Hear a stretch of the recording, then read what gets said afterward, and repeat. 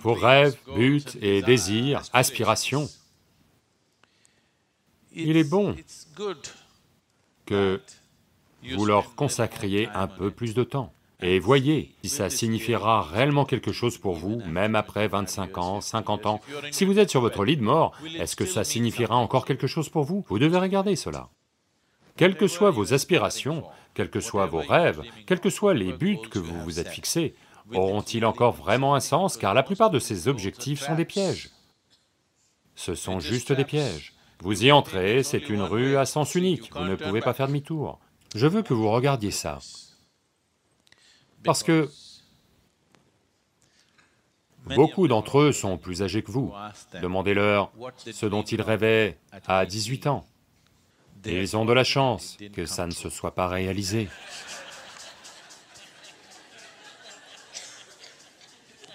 Oui ou non? Si tout ce que vous désirez et rêvez se réalisait dans votre vie, pourriez-vous vivre avec? Heureusement, beaucoup de ces choses ont été filtrées et ne se sont jamais réalisées, n'est-ce pas?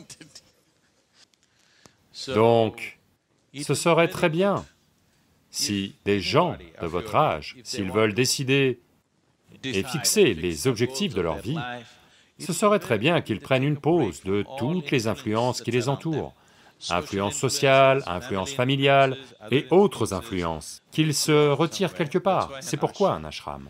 Qu'ils se retirent quelque part, s'asseyent, méditent, arrivent à un certain niveau de clarté et de joie.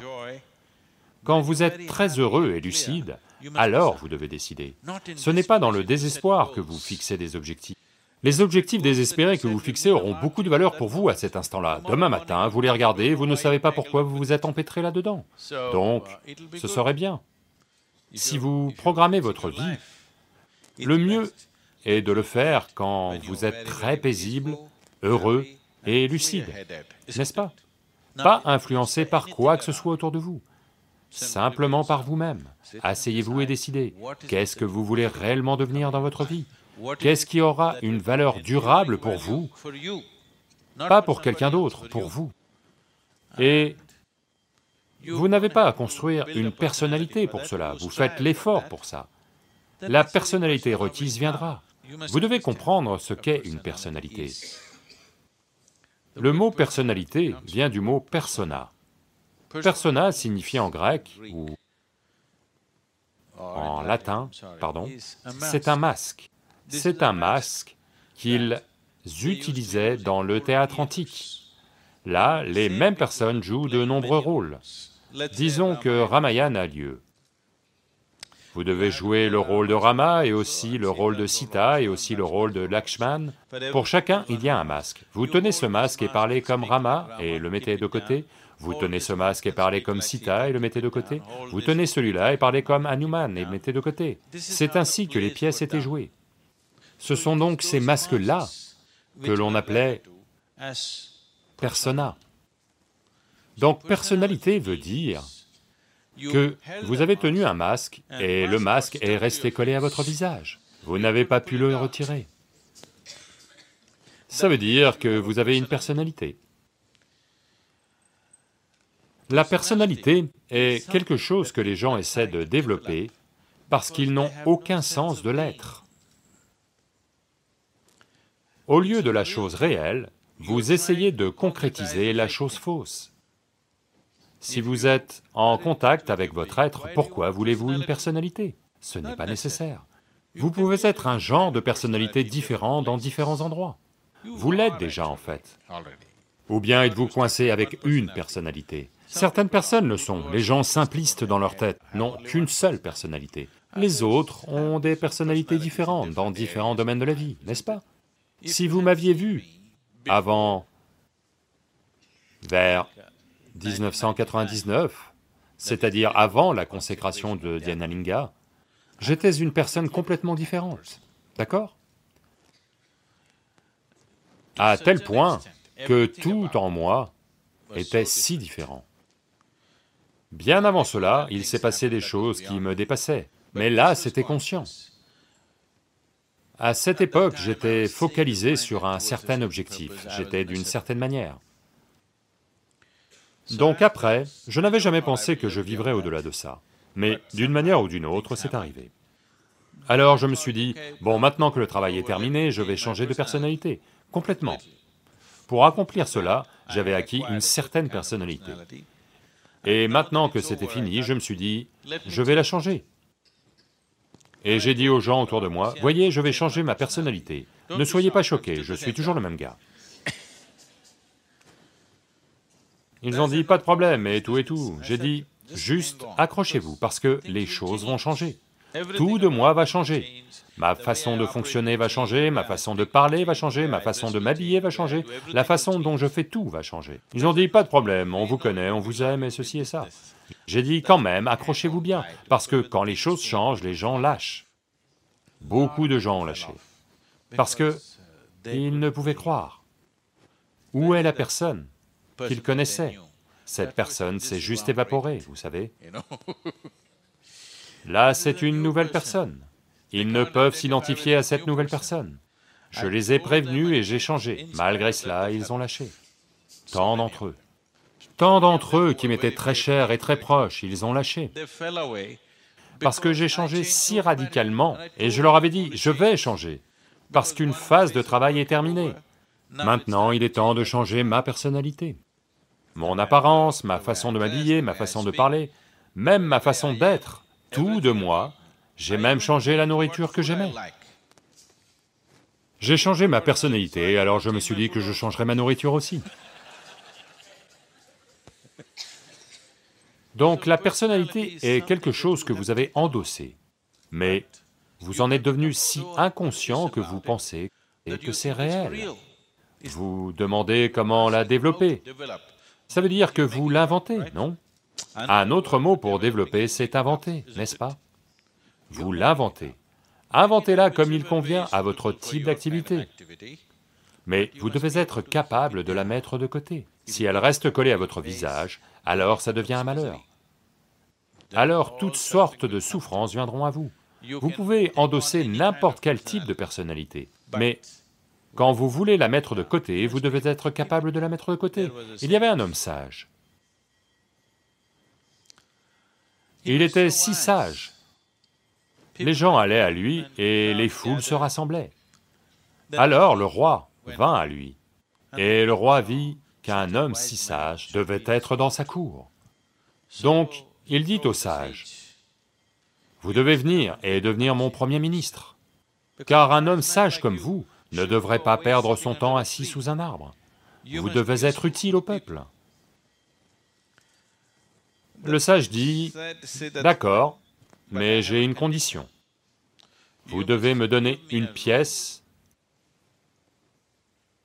dans votre palais où je passerai chaque jour 1 heure.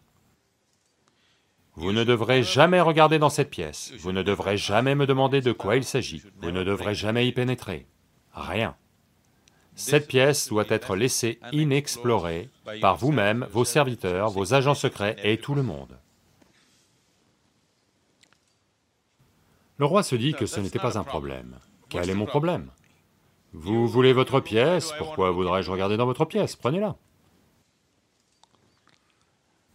Ensuite, à chaque fois qu'une réunion importante doit avoir lieu, cet homme qui est un sage, maintenant devenu ministre, porte donc des vêtements appropriés pour le palais. Mais il entre dans cette pièce et s'enferme pendant 1 heure avant de sortir. Quelques mois et années passent, mais après cela, curiosité de roi, vous savez, ça nous a même menés sur Mars. Il veut savoir ce que diable il fait à l'intérieur. Alors la rumeur se répand partout. Oh, il fait quelque chose, il a quelqu'un à l'intérieur, peut-être qu'il est un agent ennemi, il a atterri ici soudainement, que fait-il là-bas, que fait-il là-bas? Tout le monde, le palais entier se met en effervescence avec « que fait-il dans cette pièce ?» Tout le monde veut voir ce qu'il y a dans la pièce, mais elle est toujours verrouillée, il y entre, il passe du temps et en sort. Surtout quand quelque chose d'important doit être fait, il y entre. Toutes sortes de rumeurs circulent. Alors, Un jour, le roi ne peut plus se retenir. Le roi demande à cet homme, « Je veux voir ce qu'il y a dans cette pièce. » Il dit, « Eh bien, il y a une promesse que vous m'avez faite. Si vous brisez la promesse, je partirai. » Donc il se retient, il ne veut pas perdre l'homme, il est trop sage. Et puis, son autre courtisan commence à parler. « Comment pouvez-vous permettre cela? On ne sait pas ce qu'il se passe à l'intérieur, ça pourrait être dangereux, ça pourrait être ci, ça pourrait être ça. » Un jour, alors qu'il n'était pas là, ils enfoncent la porte et entrent. Ils regardent partout. La pièce est vide, sans meubles, sans rien. Juste une pièce vide. Ils regardent, rien. Que fait-il ici? Puis dans un coin, ils voient des vêtements, vous savez, très usés, pendus là, et un bol amandier. Ils s'en vont. Ils ne pouvaient comprendre de quoi il s'agissait. Puis il arrive. Il dit, « Eh bien, vous vouliez voir, vous avez vu. » Le roi demande, « Qu'est-ce que vous faites ici ?» Il dit, « Chaque fois que je veux prendre une décision importante, je viens ici, je porte mes vêtements usés et je m'assois avec un bol amandier. Vous savez, clairement, je ne veux pas être empêtré avec toutes les choses du palais. Je veux que ma sagesse ne se perde pas dans ses vêtements et dans ses bijoux et dans ses affaires. Donc je viens ici, je porte ces vêtements, je m'assois avec mon bol amandier, je prends les décisions et puis je sors. Maintenant, vous avez rompu la promesse, et il s'en va. Alors, voilà ce qu'est la méditation pour vous. Chaque jour, quand vous vous asseyez, vous vous dépouillez de tout. Vous n'avez rien à faire.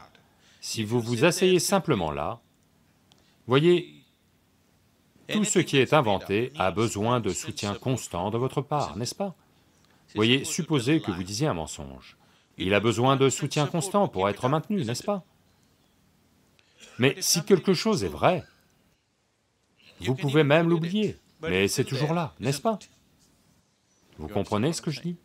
Si quelque chose est vrai, même si vous l'oubliez, c'est toujours là, pas de problème. Mais si c'est un mensonge, vous devez le maintenir. Votre personnalité est un mensonge. Votre être, votre existence sont la vérité. Vous n'avez pas à les maintenir, ce sera là de toute façon. Ce que vous inventez, pour le compte de la société, pour fonctionner dans la société, vous avez besoin d'un certain type de maquillage. Vous devez être capable de le mettre de côté. Si vous allez au lit entièrement maquillé, alors quelque chose ne va pas chez vous.